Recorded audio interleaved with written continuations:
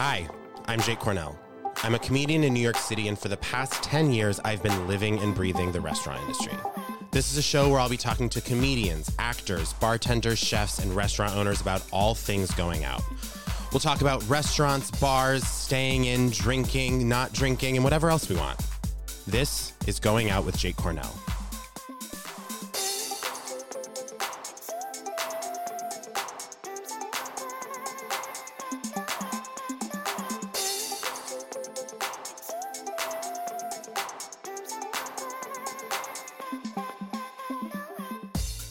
Angels, hello, it's Jake. I'm recording this intro on Valentine's Day. And I'm not going to really make any comments on Valentine's Day in terms of what it means if you're in a relationship, if you are single. I do want to talk about what it means to work in a restaurant. And I'm recording this in the morning, and I'm putting out a simple wish that everyone working in restaurants tonight gets through this unscathed. And I know that that is a futile pursuit because it gets tough. There's too much pressure on this day, and it's silly. And I hope the services go as well as they can. And I'm excited to hear everyone's stories. If you had something particularly crazy go down tonight, I want a DM. Send it to me on Instagram. I want to hear the stories. Maybe I'll even, read some on the pod. But I as someone who did 10 years of Valentine's Day in restaurants, it's too much. It's simply too much. And I don't want to talk about it anymore. So moving on, our guest today is an actual sweet angel on earth. His name is Dan Pelosi. You may know him on Instagram as Grossy Pelosi. He is a home cook icon, I would say, of Brooklyn. His recipes are absolutely incredible. They're all on danpelosi.com. You have to check him out. He's the nicest person. This conversation's so fun. Dan is someone who, we go out in very different ways, but there's still so much to connect on. And this conversation, I think we touch on some really important stuff, and I'm really glad and proud to have it out there. So please listen, please enjoy me going out with Dan Pelosi. I'm only going to talk about Christmas. Oh, good. Okay, cool. No, that's great. It's funny because so many people I've been interviewing and talking to, and also just people I know are in the food media world, and I just feel like you all went through the Thanksgiving gauntlet. I do, and I'm coming out of it slowly. Is it I feel like by the time you get to Thanksgiving Day, are you I don't want to fucking deal with this anymore? I absolutely, yeah. I'm in a coffin. Get me, yeah. No, I do it all. I do my entire family Thanksgiving. I mean, I would imagine. I feel because your persona as the family cook seems very authentic, so I would imagine you are the one that's doing all of that. It's not drag, although it seems like drag. It's not drag. I wouldn't say it seems like drag. It seems genuinely authentic. I would not say it seems like drag. Well, I think sometimes when I'm running around in a house coat, that's drag, but sure. It's also authentic drag. So hopefully drag is coming from a place of authenticity, no matter who you are. Good drag is. Yeah, exactly. So yeah, I mean, last year Thanksgiving was just me and my two roommates in our apartment, and I had made a ton of Thanksgiving recipes and shot them, and sort of did a Thanksgiving outdoors in October to kind of get all because I've turned into do your holidays ahead of time kind of person. Yeah, so totally. I can have it all ready to go. So this year was 2 years since I went to Connecticut. This time I brought a boyfriend with me, which was the first time kind of ever that I've done that. That's which exciting. Is really, really fun. And it was overly emotional. My family everyone went all out, and we all were in tears multiple times. It was really great. That is the post. It's not to say post COVID, but first COVID back together holiday, and you're introducing the boyfriend. That's a lot. That's an emotional pressure cooker. Thoroughly. Totally was, and it wasn't just me and my boyfriend. Everyone came with my aunt, my uncle. 2 years ago on Halloween, my uncle passed away really unexpectedly, and it was sort of heartbreaking. And so my aunt showed up with pillows that she made from my uncle's shirts that were for everyone in the family. And then my little nephew was does it still smell like him? We're all just I was and then of course and you've been working 70-hour weeks getting ready for totally. I was getting grease on it. Oops, fuck. Don't show anyone. No. And then also I take this portrait of my grandfather who's now $1.99. Every year, we're Italian. He's the first person at the table. He's like sitting there. He's ready. And when I was 13, my parents let me redecorate the whole house. And I like went off in our dining room and it looks very like Norman Rockwell. So I take this like photo of my grandfather every year. And it's become sort of a thing. And one of I hate saying the word followers, but one of these amazing people who follows me did a watercolor painting of it over the past 2 years. So I, of course, had to do the Family Stone moment where I like had it reproduced and made like 8 of them. And like in the middle of dinner, like handed out like the photo and everyone unwrapped it. And it's like... Sometimes being gay really pays off. The drama of it is just unbelievable. Oh my God. I was like coming in really fucking hard. And of course, I was like, Gus, like video this entire thing.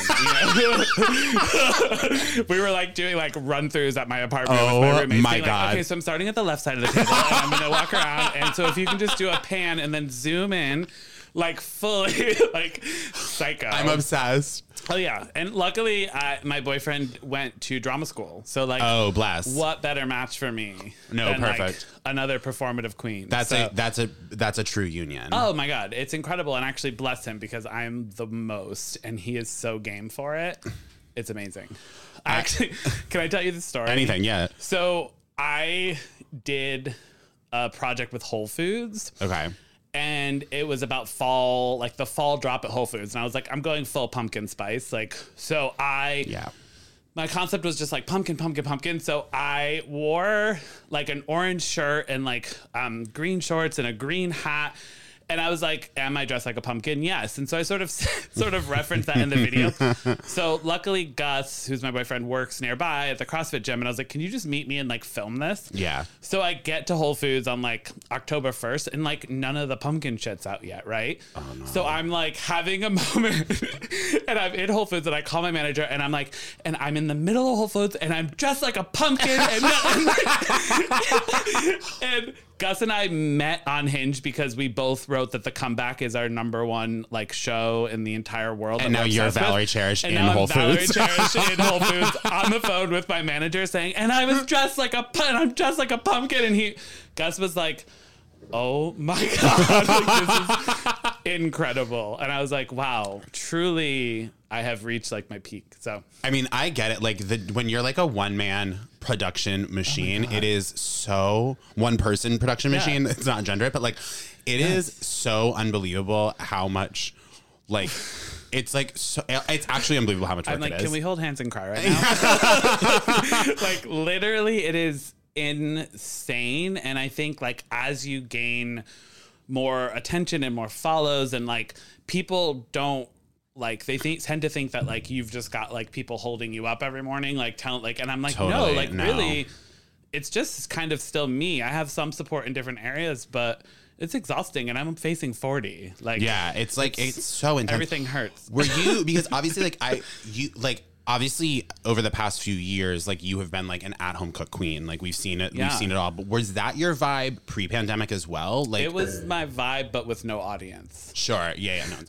No. So I love that this is about going out because I haven't left the house since totally my early 20s. But so I have just like I grew up in the kitchen. I went from like the countertop to a stool to like the floor, helping my mother in the kitchen growing up. My grandparents, my parents. Where in the sibling lineup do you fall?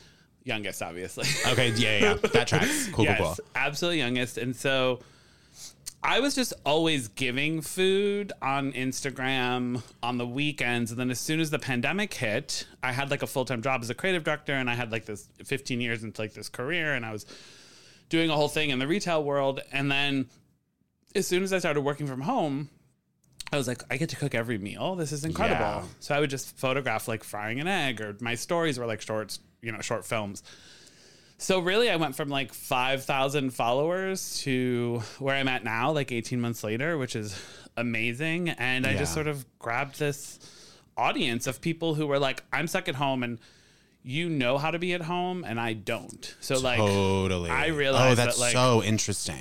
Cause I sort of like, I say I joke, but like, we grew up in lockdown. Like I'm Italian American and Portuguese American. Like we talked about food, we made food, we talked about the next meal.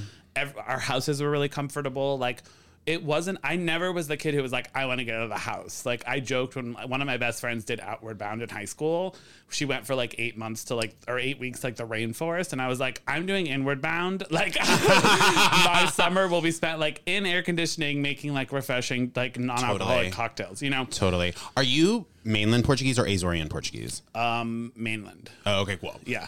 I'm from Rhode Island. And so there's like a huge Azorean population there. And like one of my like, I like one of, you know, like the aunts you have who aren't genetically your aunts, but like their aunts. Like one of mine is like 100% Azorean, and I went to the Azores. Like, where in Rhode Island? I'm from Cranston. Oh my God! Shut up. No. Okay, so I know, right? Like you're like that's not the point of this. No, I'm from Cranston. Wait, what's your connection to Cranston? Okay, so I went to RISD in Providence. Oh, I didn't know you went to RISD. Yeah, I went to RISD, and so one of my freshman year, like first day in the dorms, I hear this like clacking fucking Rhode Island accent coming out of the room. And there's this girl in like a cardigan sweater set and like pearl, it's like Jackie Onassis drag.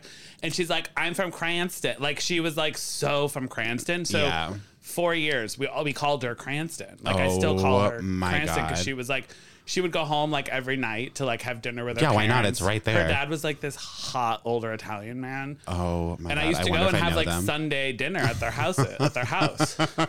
I want to hear her last name offline because I'm sure there's. If I don't know her, my grandfather knows her dad. We still talk, and she's amazing. But yeah, I called her Cranston. So I mean, I would go to Cranston, and I would go. There was like that mall there, Garden City. The outdoor mall, like Garden City, the plaza? Yeah. I mean, I grew up in that plaza. I would go to like back to school. Rosie's or Rosie's. There's like a... oh, fuck. Don't do this to me. Paparazzi's. She'd be like, I was going to have a full panic attack if I didn't remember the name of that restaurant. I was doing like Cranston housewife drag in college with Cranston. Like, I mean, it's fully that. It's very much that the Alex and Ani bracelets and all of that. Oh my God. Fully out. I don't even know if Alex and Ani was, I guess it was around then. But no, it was like we were going to like Banana Republic. Oh, like, very that. Oh my God, I was obsessed. Yeah. Yeah. Okay. Major.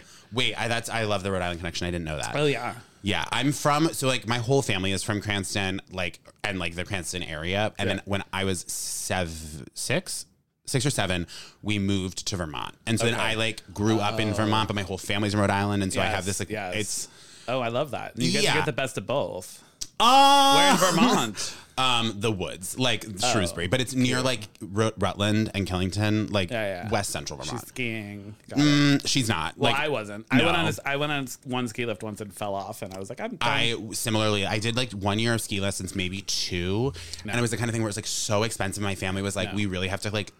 We're going to have to kind of like scrape it together if you really want to do this. I fell once, bit my tongue, and I was like, I'm actually fucking out. Like, I'll be après ski for life. Truly. So yeah, 100%. No, I wasn't a skier at all. Great. But no, we're aligned. Okay, good. We're agreed on that. So for someone like you who's always been like cooking at home, loving cooking at home, loving food, that whole culture around it. Yeah. What has your relationship to like eating out and going out been? Okay, so I've always lived in cities. I lived in San Francisco. I lived in Portland, apparently, allegedly a city, Portland, Oregon. And I've lived in New York. And so going out to eat has always been part of what I love to do. Yeah, totally. So as much as I'm a home cook, I love a restaurant. I think it's like such a beautiful experience. My sort of night out kind of ends after dinner, going out to dinner. Sometimes it's like a movie or a play or something like that. But I do think that like restaurants are just such a beautiful experience, and it's a great way to eat food that I don't regularly cook. Right. So I love that because like, I have like sort of my world of food that I love to cook, and then I love to experience all other food that I don't. So are you avoiding like an Italian restaurant when you go out? Or no. Okay. I'm not. I mean, I'm also embracing that too. Like, totally. I'm constantly at Via Carota. Yeah. Stupid question. I literally knew that. Yeah. People have been wanting, I just published sort of like where my favorite places are to eat in Brooklyn, where my favorite places are to eat in Manhattan, and everyone, so eating out is very much part of my world and what I talk about. Totally. So. Yeah. That makes sense. Yeah. How do I want to word this question? Like, for you, is food, especially with the family relationship, is that a big part of how you socialize and connect with people? Is that like... Oh my God, absolutely. Yeah. I mean, I grew up being so like pouty and annoyed that we would go to the same restaurant whenever we went out, that we knew everyone there, that they knew us, that it was like. Where did you grow up? I grew up in Waterbury, Connecticut. Okay, yeah. So right off of 84, Holy Land. Mm-hmm. So yeah, honestly, like a similar vibe to Cranston, I would say. Totally. Yeah. And so we had like 2 or 3 restaurants, like Pizza Castle or Nino's, you know, and like I was like, why are we only eating here? But now it's like, oh, I'm that girl who like has 3 restaurants. I know everyone there. I walk up, we hug, we kiss. They know where I want to sit. Like I'm doing what my grandfather and my dad did.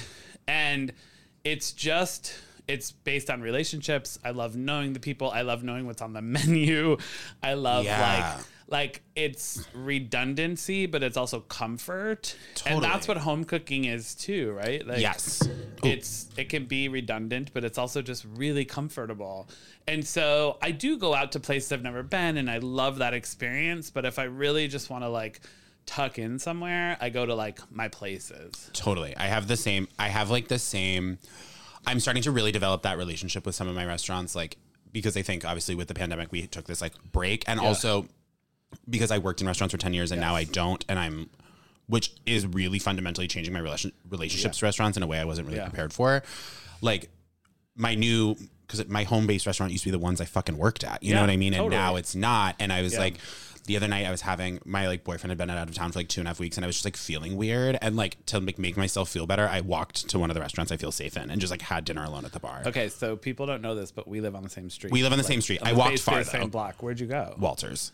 Oh, Walters. That's like a good walk. You got your steps in. I got my steps in. It's like a gorgeous walk, but like I don't know why, but I'm developing like an emotional codependency on Walters. As you should. Walters is great. Yeah. I mean, I talk about this a lot with my boyfriend who has been working at the same restaurant for 5 or 6 years, and I think, you know, in high school, speaking of drag, I like applied every summer to work at Chili's, or maybe in college. Stop.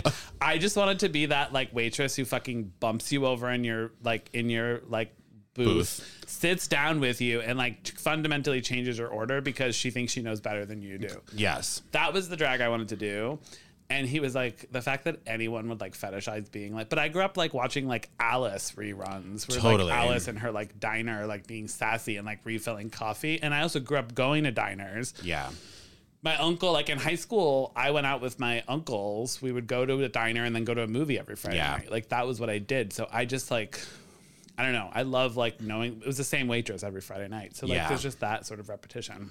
Yeah. So for you, it sounds like it's like they're literally almost like inextricable. Like the relationships to the people surrounding the food is like intrinsic to it. Absolutely. And some of the places, arguably, the food isn't the best food in the world, but it's just like my food. And I feel the same way. Yeah. It's why I sometimes I'm very dubious of like foodie culture on Instagram where people are going to like a different place every night and they're just like really documenting it and they're being hypercritical. I'm like, oh my gosh, you're really missing a huge point of restaurants in this way that's really upsetting to me, where it's like part of it is like knowing your fucking waitress's name and going more than once and enjoying the room and having a relationship with it. And but like, it's also like this idea of like, oh, you went here, you need to go here. Like, oh, you went to that place. Like I'm so lucky. I get so many DMs and so many people that love what I'm doing and where I'm going. But when I travel, I get a lot of messages. Like I went to Tartine when I was in San Francisco, which is a place I lived in San Francisco in my 20s. I went there every weekend. Yeah. Did 6 more bakeries open up in San Francisco that also have croissants that I haven't heard of or don't, whatever.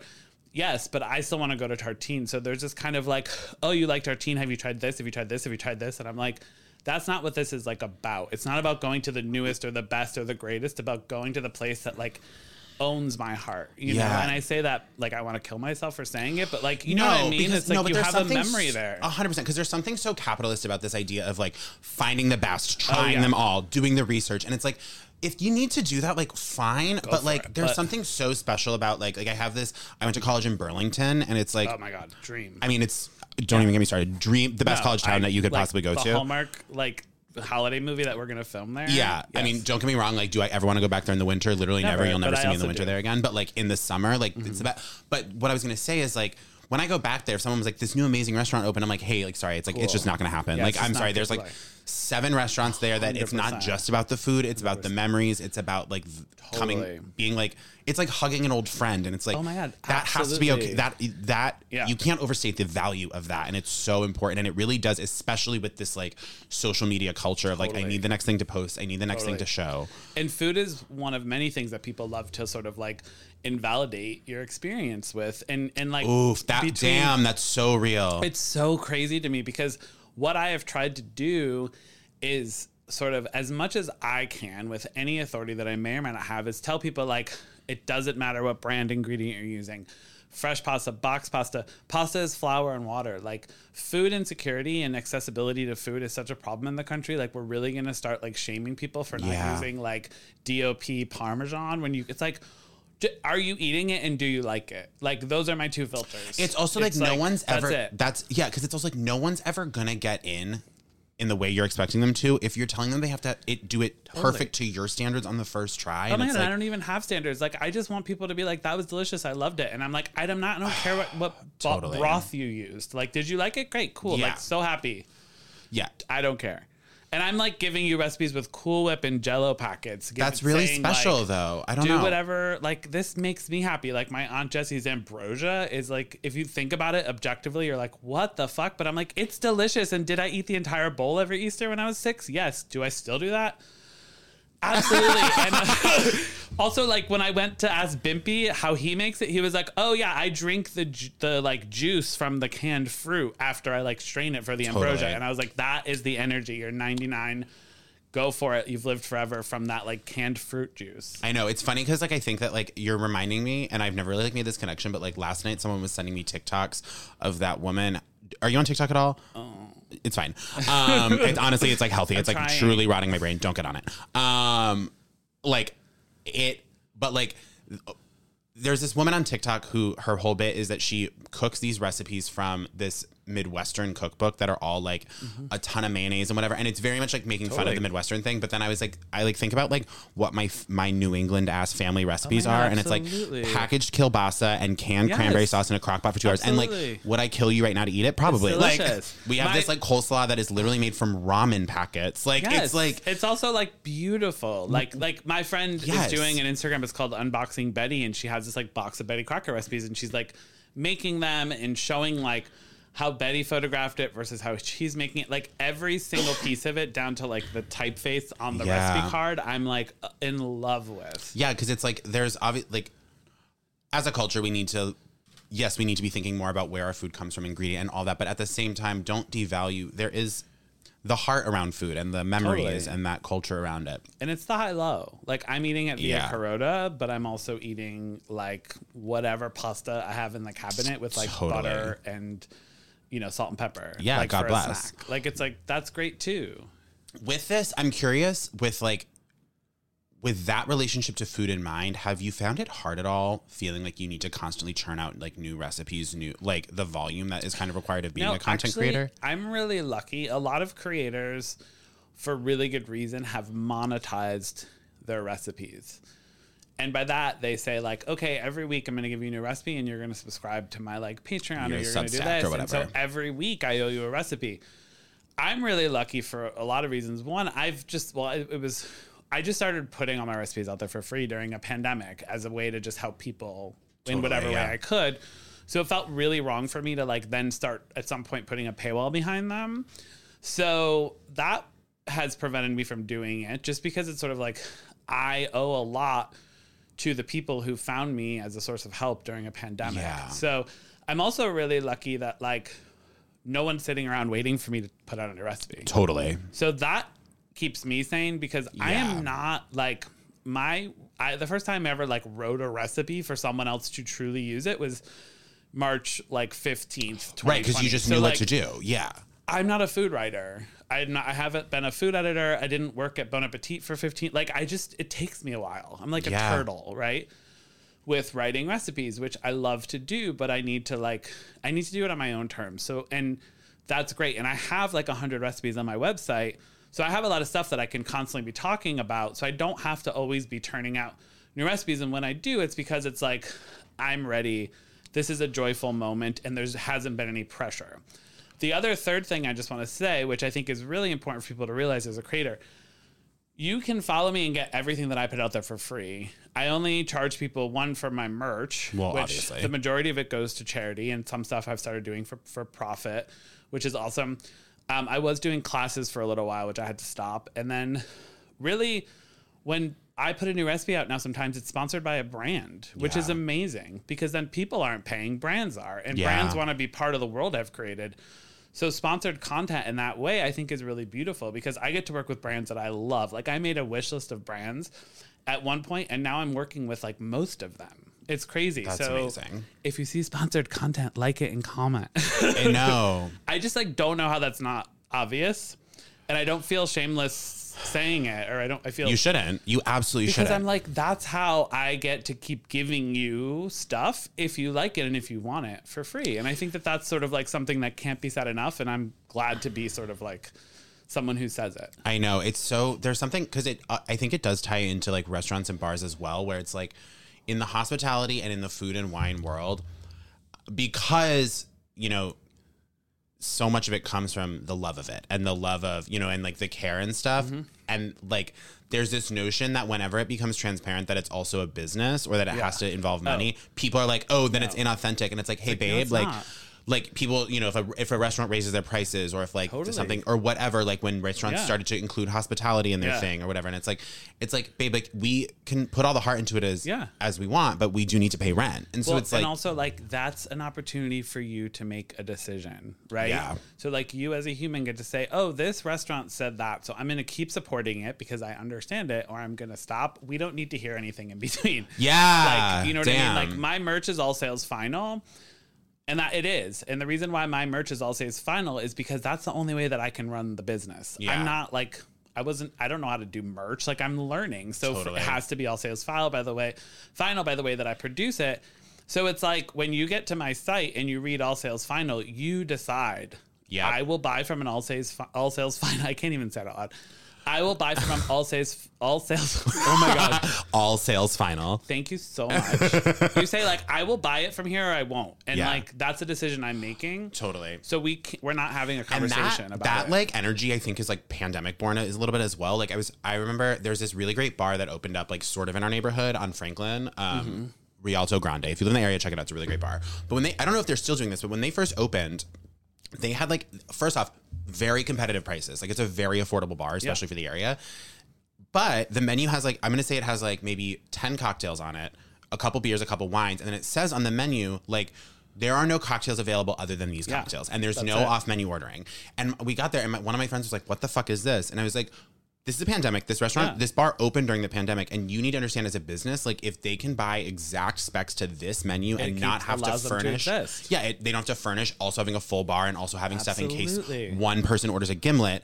And they were like, oh, and it's like this acknowledgement now where I think we used to have to do this drag of pretending we weren't a business to come across as a business. Customers always right. We can do whatever you need. Which all that actually does in the end is it fucking keeps small businesses down. It keeps it keeps like elite people in power, people who have like the net of rich parents or whatever. But it also allows businesses who have the ability to just like lose some money constantly, but they're making so much more because the volume and the scale is huge. Yeah. To exist, where people who run a small business, every little thing either makes or breaks their day. Exactly. And it's also just about fucking boundaries, which I'm like obsessed with. It's like for a restaurant to tell me what they do and what they don't do, it allows me to make a decision, which I love. It's like going to the same restaurant every day. I know what I'm getting. That's a boundary thing. I know. Like, I know what to expect. And that's really gives me so much peace. Yeah, and especially when you're on the other side of it, like working in a restaurant where it's like because I've worked at the restaurants that have zero boundaries. Yeah. And I've worked at the restaurants that have really firm boundaries. Totally. And the restaurants that have firm boundaries, it's not only better for the people working there and for like the business in terms of money, it's actually a better experience for the customers overall. Absolutely. Because here's the thing. Do you know how many times when restaurants don't have boundaries, do you know how many times I've taken an order where someone has modified a dish to the point where then they're like, I don't like this. And it's like, yeah, you designed your own pasta in a restaurant. Exactly. And now it's fucking bad because you took the butter out, you added chili flakes, and you asked us to like cast a fucking spell on it. And it tastes like ass. They can do that. Like someone could take my recipe, people do. And that's on them. And that's fine. And I'm happy. Like if I if my recipe allows you to get into the kitchen and cook, but I give you a recipe for like meatloaf and you make a cake, I'm just glad you're in the kitchen and cooking. Totally. That's a different thing. But if you're walking into my kitchen, like you're in my house, I'm clear with you what you're getting, and that's, totally. And obviously, like, to caveat this, like, allergies are different, and like with that, but it's like, but outside of that, it's like, I just understanding like the boundaries are really healthy, and I think it does make it a better experience. I love it, and I do it a lot with I talk about my own personal boundaries as a person on the internet who has an audience. Don't get me started. But I do think it's like people thank me all the time. I get way more thank yous for saying this than people telling me I'm an asshole, like way more. So totally. I feel Are you talking more about like people DMing you or like wanting to talk about things? Like what? Just like, sort of saying like, I'm putting out the information I give you. At a certain point, you need to sort of take it and carry the conversation. Questions about recipes and stuff. Yeah. Like certain things. And I say it like to sort of like just tell people like I at a certain point have to stop so I can go and make more content. Totally. That never occurred to me because like obviously I'm not putting out recipes. Yeah. So like the people can just like ad nauseum ask questions and be like, what if I did this? What if like that probably is, you do have to set a boundary of like, because that could get endless. Well, I'm happy to take all questions in, but I do sometimes put like blanket answers on my stories to be like, this is the answer. Or I don't have that content, but here's someone else who does. Like not having an answer is an incredible way to shout out someone who does, right? That's so nice. And I love doing that. And I also love telling people like, you're not talking about diets or food on my stories. None of my food you're going to tell me is unhealthy. None of it's good. Like I say things like that and people thank me because it's like, we're just not doing that. And that's a way for me to say like, I'm building a community that has boundaries, and this is one of them. So we can either be like, great, I will follow that, or I'll unfollow. And exactly, because it's also like there's so many options. Like I think something like you don't drink, like so your page has no alcohol on it, and like doesn't you like so I think that if someone wanted that versus a page that's like more alcohol focused, like there's like people and like. To be like, it's funny if someone, I'm using alcohol as an example because you'd mentioned it earlier, but it's like, if someone, and also this is like a drinking podcast, but like, well, I do have a famous vodka sauce. Well, I shouldn't say famous, but a very popular I've made sauce. it. It's good. It's very popular. No, totally. But I guess what I'm more saying is like, rather someone being like, you should talk about wine, where it's like, you don't drink. It's like, go follow someone that does talk about wine. You know what I mean? But also you can stay here too. Just don't expect wine from me. Yes, totally. So it's like, it comes from a place of like maturity and really sort of like calmness. I don't know. I've said this multiple times. Like, I don't know how someone who gets remotely, not like, I wouldn't describe us as famous, but like, people who get a lot of attention on the internet or get a lot of attention in the public eye, like at a young age, I don't understand how it doesn't fully microwave their brains. It would. Does. I mean, like it would microwave my brain. Like it kind of like I'm lucky that I got this light on me at 38 and I'm almost 40 now. Yeah.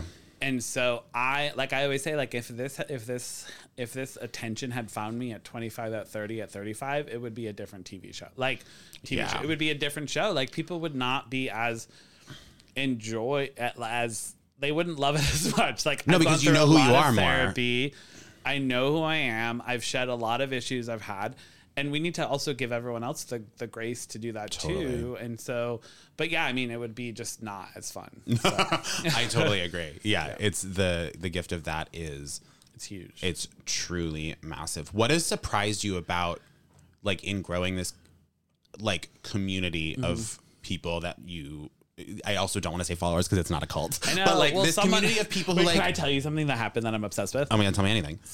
Sometimes people, instead of responding to their friend who has like forwarded my story to this them to talk shit about me, responds to me.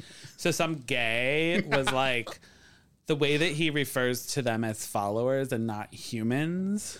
And I was like, oh my God, the gays are talking shit about me. I've made it. Like, first of all. Have you gotten, the one that I've gotten that gives me the most anxiety is, have you gotten an Instagram notification that's like, someone has deleted a message they sent you, and then you can see that someone like did that, but deleted the message? Can they do that? I haven't gotten that. Okay, I've gotten it a couple times, and being like, what did they say? Like, has like I kind of want to know. I'm like, let me in on all the shit. I would rather you call me like an annoying fuck, and I know that, than like they deleted it. I'm like, well, now I never get to know. But also, I know I'm annoying. No, like you don't have to tell me, but like also great. I'm glad we're in agreement. Yeah, no, but totally. I was kind of like, it was just, and so that just goes back to like followers. And I wrote back and I was like, listen, like they're obviously humans, but what if some of my followers are aliens? Like I just want to be like, you know, I don't want to like. It's also like they do follow you, like they follow and they're me, they are your and followers. I don't say that like, in a way that's like.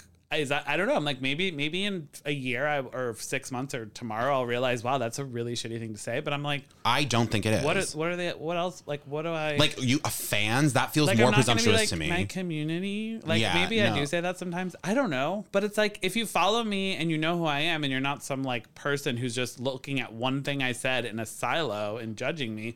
I think you kind of know that I'm not being an asshole by calling people followers. I just literally the relationship to you is that they follow you on Instagram, so I literally don't know what other noun you would use to describe them. You know, it's a great way for me to like move on from you just being a follower. DM me, say hello, let's have a conversation. Do you know how many regular conversations I have with people who follow me, who I know their name, I know what their kid like.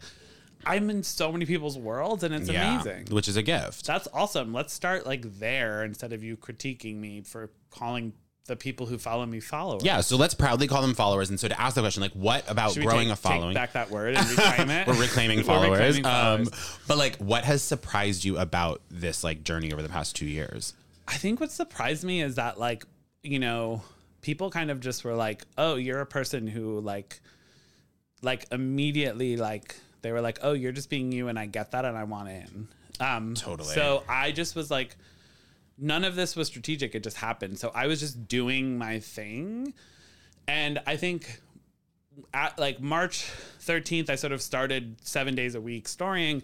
By April 13th, people were like, we want Grossy merch, you know? And I was like, that's like less than a month. Actually, I launched my merch on April 13th. It's also so funny to I was like, oh, this is like a brand. Like, yeah. It's, you know, it's also just funny to me that like that when you picked your Instagram username, I don't think you were thinking of like what your entire business and brand name was going to be. My username is like kind of, it's hysterical, but it also in certain places it's like hell. But I'm just going with it because the whole point is like, if like it should be fun and ridiculous, like food. Totally. Like I don't want it to be like, you know, like anything other than just like something dumb and funny and silly. Yeah. Because that's how our. It just, I don't know, it just destigmatizes the seriousness around food and all other things. So I just love that people kind of get it and they connect. And the things that I'm most jazzed about, they're most jazzed about. Yeah. So I'm not like, oh, I have to do like recipes for tailgating for football because that's what people want. It's like, no one, if I posted that, people would be like, what the fuck is wrong with you? You know? Yeah. Like, so it's like, they're just gagged for the stuff that I'm gagged for. And that's awesome. Totally. That is. And that's like, I think it's important because I think in spaces where people can get so focused on strategy, especially with like personalities and stuff. And it's like, no, because it becomes so unauthentic. And the second you get focused on that, it becomes really inauthentic and really. And I love that brands who want to work with me want me to do my thing. I don't love when they're like, can Bimpy be in our sponsored post? That's psychotic. But it's like, they're like, we want you to give us Grossy. Like, we don't want you to do anything else. And I love that because it's like, you know, they get what I'm doing and they see it. Like, I'm not a tough read. No. Yeah. Like, you know. That's so, what have you become like in terms of like, obviously like cook for you and what you love, but like, what about the food world and kind of like, as you build your platform have been like things that have become really important to you to communicate out? So I think, like we said, destigmatizing like the financial and sort of like the sort of like fanciness of food, like, and also the perfection of it, right? Yeah. So like I said, it's like most of what I am making has like really simple ingredients that are like widely available at multiple price points, totally. Right?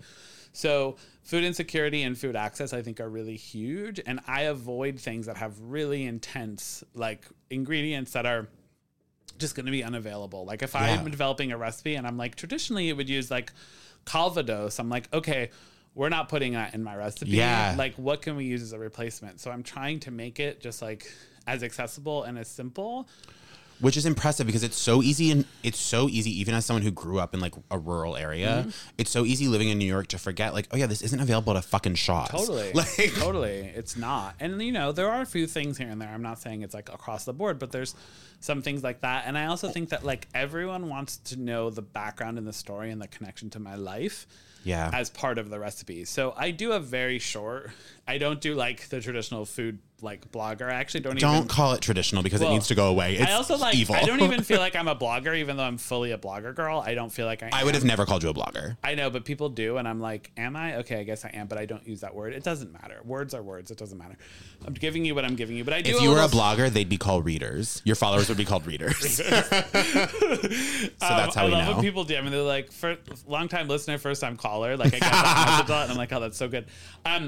No, I think like the story and the connectivity, the most emotional I've gotten probably, I mean, I've gotten really emotional over the past 18 months, but holiday cookie season is like big for me, right? Like huge. And last year I shared a lot of my family recipes and someone wrote me and said, Grossy, I just want you to know that my grandmother like went to the grave with her like peanut butter blossom recipe. So now your recipe is grandma's recipe. Oh my God. And I was like, bye. Like if there's anything I want to like encapsulate what I'm doing, it's like that. And I'm not saying I want people to make my recipes their grandma's recipe. No, throw your fucking grandma out and get Grossy Pelosi recipes. My followers, call me Nana Grossy. Oh my God, that's so cute. Or when I'm doing Portuguese food, it's Tia Grossy. Totally. It's insane, but it makes total sense to me. But yeah, it was like, that's so beautiful. Like if I can help that's objectively gorgeous. Relive, if I can help you bring back your grandmother's food in any way because you don't have the recipe, like 100%. And that's what I'm doing behind the scenes. I'm calling my aunt, my grandma, my grandfather, my dad. I call them the Carolyns and the Marilyns. Totally. Like Aunt Carolyn, cousin Marilyn. I'm calling everyone, getting all their shit, and I'm sort of like making my own recipe. I'm curious, is everyone down, or is anyone kind of like, no, it's my fucking recipe? Like the grandma who took her peanut butter cookie to the grave. Like I know people. I don't have a lot of those people in my family, but I was actually having my sister's best friend from high school, Danielle, her mother, Frankie, makes these like Anjanette Italian cookies. I love Jeanette's. Yeah. So much. My recipe is good, but there's a million recipes. Can you text me when you make them? I'll come over. Exactly. I made them a couple weeks ago. I wish I'd known, but I'll make them again. I'm inviting you to my cookie party. I know. I'm freaking out about whether or not it's going to happen, but I'm inviting people, and then if I have to cancel, I'm boosted. I'm like boosted. But Danielle goes, oh, my mother last year won the Anjanette Awards in New Haven. I was like, need to go to the Anjanette Awards. Need to go to the Anjanette Awards. And I was like, well, can I have her recipe? I want to see it. And she goes, oh, no. I haven't even seen her recipe. Totally. And I was like, yes. I love... if there's like infighting about recipes in a family, like sign me the fuck up. What better thing to write about? To fight about. My stepfather is from like a large Italian family, and they all have a different pasta visual recipe. And it's like exactly. And everyone swears theirs is the best, and they don't fuck around with it. Because it is the best, because they like it the most, and that's all that fucking matters. I know, it's the best. I will tell you, this is like, when I write a book, I have all my like mom, like Mother's Club fundraiser cookbooks, right? And they're all from like, I grew up in an Italian American, Irish American, Catholic sort of like upbringing. Yep. We have these books, and there's like 6 lasagna recipes, right? They're all by Maria. They're all made the book, and they're all off by like one quarter of an ingredient. But you're not going to tell any of the 6 Marias that their lasagna recipe didn't make the book. You're talking about like those spiral bound. Oh my God. Yeah. I'm dying. That's by the way, my entire visual center of my brand is based on sort of those books. The ones that we give out like the schools. Yeah. That's like my guiding light. So if you ever want to come over and look at my collection, it's like my favorite thing to do is to walk. I'm like literally like oh Mr. my God, this sounds like heaven. Come over. Yeah, yes. I mean, I have to have you over anyways. But the first time, for the listeners, the first time Dan and I met was because we knew we were neighbors because we had ran into so we ran into each other on the street once. That was the first time. No, but we actually met on Scruff. Oh yeah, we had chatted on a gay app and years then ago. You worked at Rosemary's and you were the bartender, and I would come over because I'm a lady who likes to lunch. Yes. And you were working the day shift, and we were like eyeing each other, but we never talked. Then we met on the okay, yes. More recently. So the time we met, I had to give that backstory. Yes, we had talked once on a dating app. We had talked once when I was your server at Rosemary's. Yes. The first time we met in like a truly authentic, non-social, non-internet gay way was walking down the street we live on in Brooklyn. And we're like, oh my God, we're neighbors. And then like a few weeks later, my boyfriend made Claire Saffitz's pecan sticky buns and posted a picture. And Dan literally, I get a DM 2 minutes after I post the photo of them being like, can I come over and have one? I was like, yeah, sure. Come over. Absolutely. Well, because if there's one thing I know about making recipe just for the pleasure of making it is you don't know what to do with the fucking food. And that's the problem. It's like, no, it was genius. Let me relieve you from that and like vice versa. Yeah, we gave you like 4. We were like, please take these. Absolutely. And they were so good. They were so good. Yeah. Anyways. Amazing. No, but so we were talking about the spiral bound notebook. Yeah, like that. So that energy of like my recipe is the best. Yes. And there's like everyone else makes the same thing is incredible. And that's what I love talking about. I love writing about it. I love creating recipes where you could, like my Italian cookie or Jeanette recipe, I give you the option to go lemon. I give you the option to go anise. I give you the option to go vanilla. Wait, can I add, because I'm of those 3, I have a pref, but what do you have a pref? I'm an almond vanilla mix. Okay. Like I do the mix of almond vanilla. I am not lemon. Okay. Are you lemon?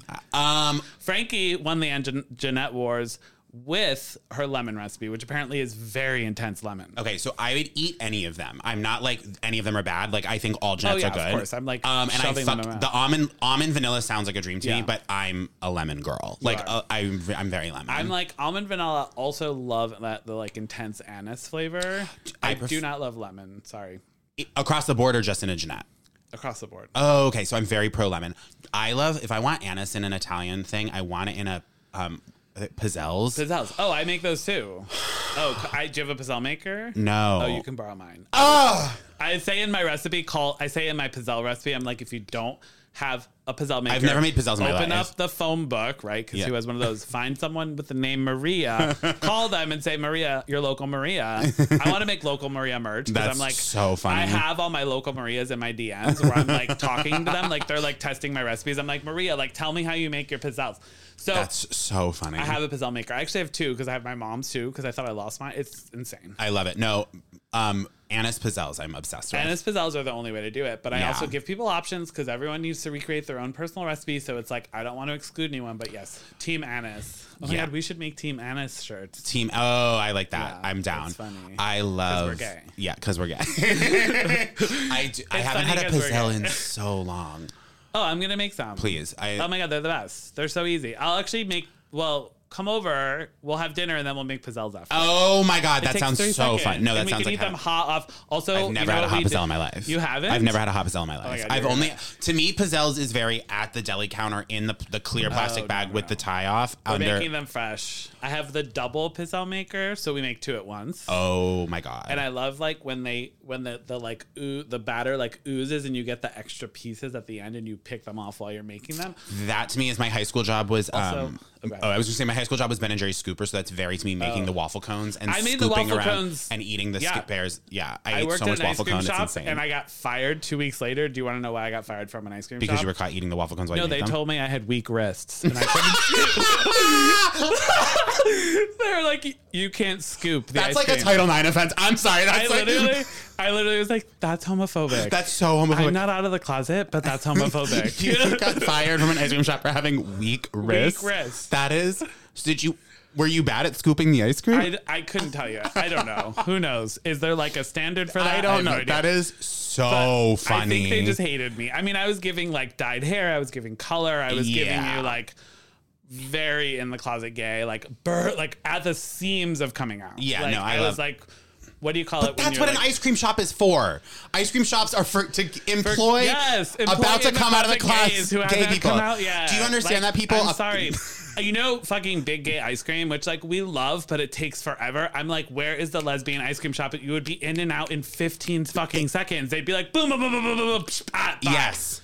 Ice cream. Yeah. Can we open that? I used to tell people because like when I first was like applying for bartending jobs, people like, do you have experience? I was like, I was an ice cream bar worker for 2 years, and it's the same skill set. It's literally because it's like hard. It's like cocktails and sundaes. It's the same amount of like, you know what I mean? Like moving past. It's literally the same job. I'm not joking. And so you're doing like ankle wrist exercise. Yeah, no, for sure. I also have weak ankles.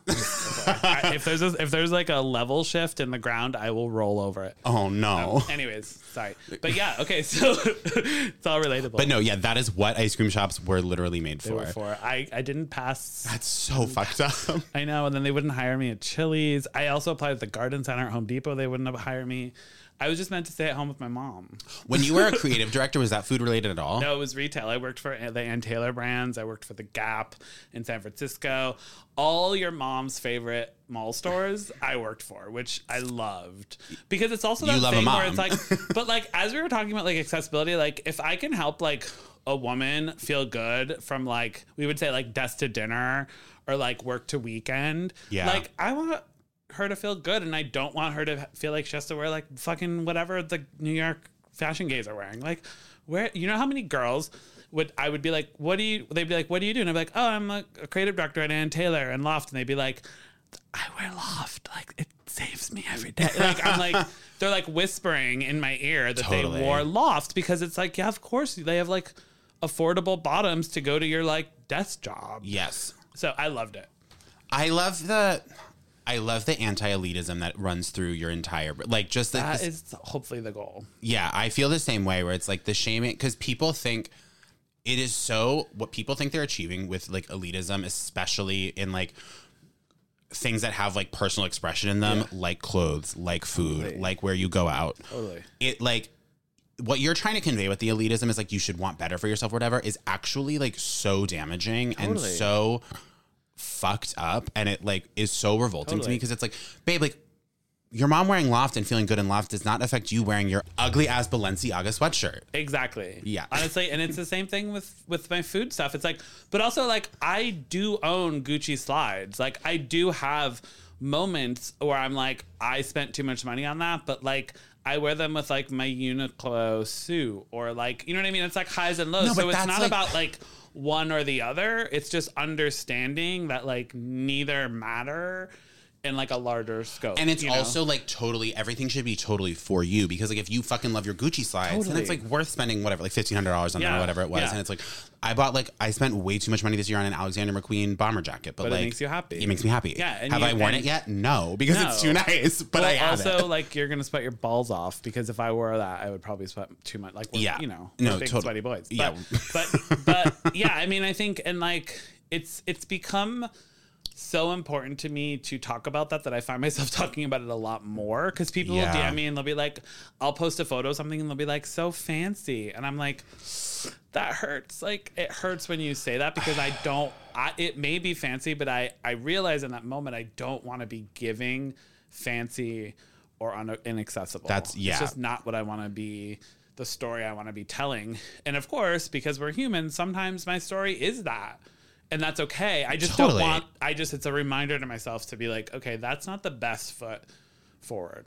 For me. It is for, Right. If your brand is like the sort of person that's like, if you don't get the stamped Parmesan wheel, it's not real Parmesan. Like if that's your brand, fine. I mean, I just did a whole event with Grana Padano, and we talked about sort of how it's made. And I'm like, that's really beautiful, but it's also not the only option.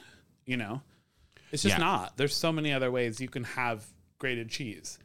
Yeah, and I think I think you should be really proud that is such at the core of your brand, because I do think that is not I would say that is not what is happening with most people. I think it's really needed. Yeah. And it's really important, because I think it's a way in, you know what I mean? Because absolutely. Some people are maybe going to be like, wait, I'm falling in love with Parmesan cheese. Wait, now I want to try the quote unquote real one or whatever. But other people are like, this one's fine. And that both are okay. All spectrums on the wheel of Parmesan are totally fine. I haven't had a bad one. Yeah, exactly. Right. It's like cheese, like give it to me. And to tie it back, it's also like growing up, the shaker parm, I grew up with shaker parm, so it's my dad still has it in the refrigerator, and sometimes that's what you want. Absolutely. I mean, I have like 55,000 bottles of hot sauce in our house, and it's like all levels, because I am very lucky, because I work really hard to have a very engaged group of people who follow me, who are human beings. People send me stuff to sort of like open and talk about, and it's like some of the stuff's really fancy and some of it's not, and it's great to be able to be seen as someone who can show it all. Totally. Well, I think you should be really proud of what you've done, and I'm very excited to have cookies with you very soon at Pizzelles. Oh my God, absolutely. Thank you so much for listening to Going Out with Jake Cornell. If you could please go and rate and review us on whatever you're listening to this on, that would be really gorgeous for me in a huge way. So thank you. And now for some credits. Going Out with Jake Cornell is recorded in New York City and produced by Keith Beavers and Katie Brown. The music you're hearing is by Darby Seasai. The cover art you're probably looking at was photographed by M. Cooper and designed by Danielle Grinberg. And a special shout out to VinePair co-founders Josh Mallon and Adam Teeter for making all of this possible.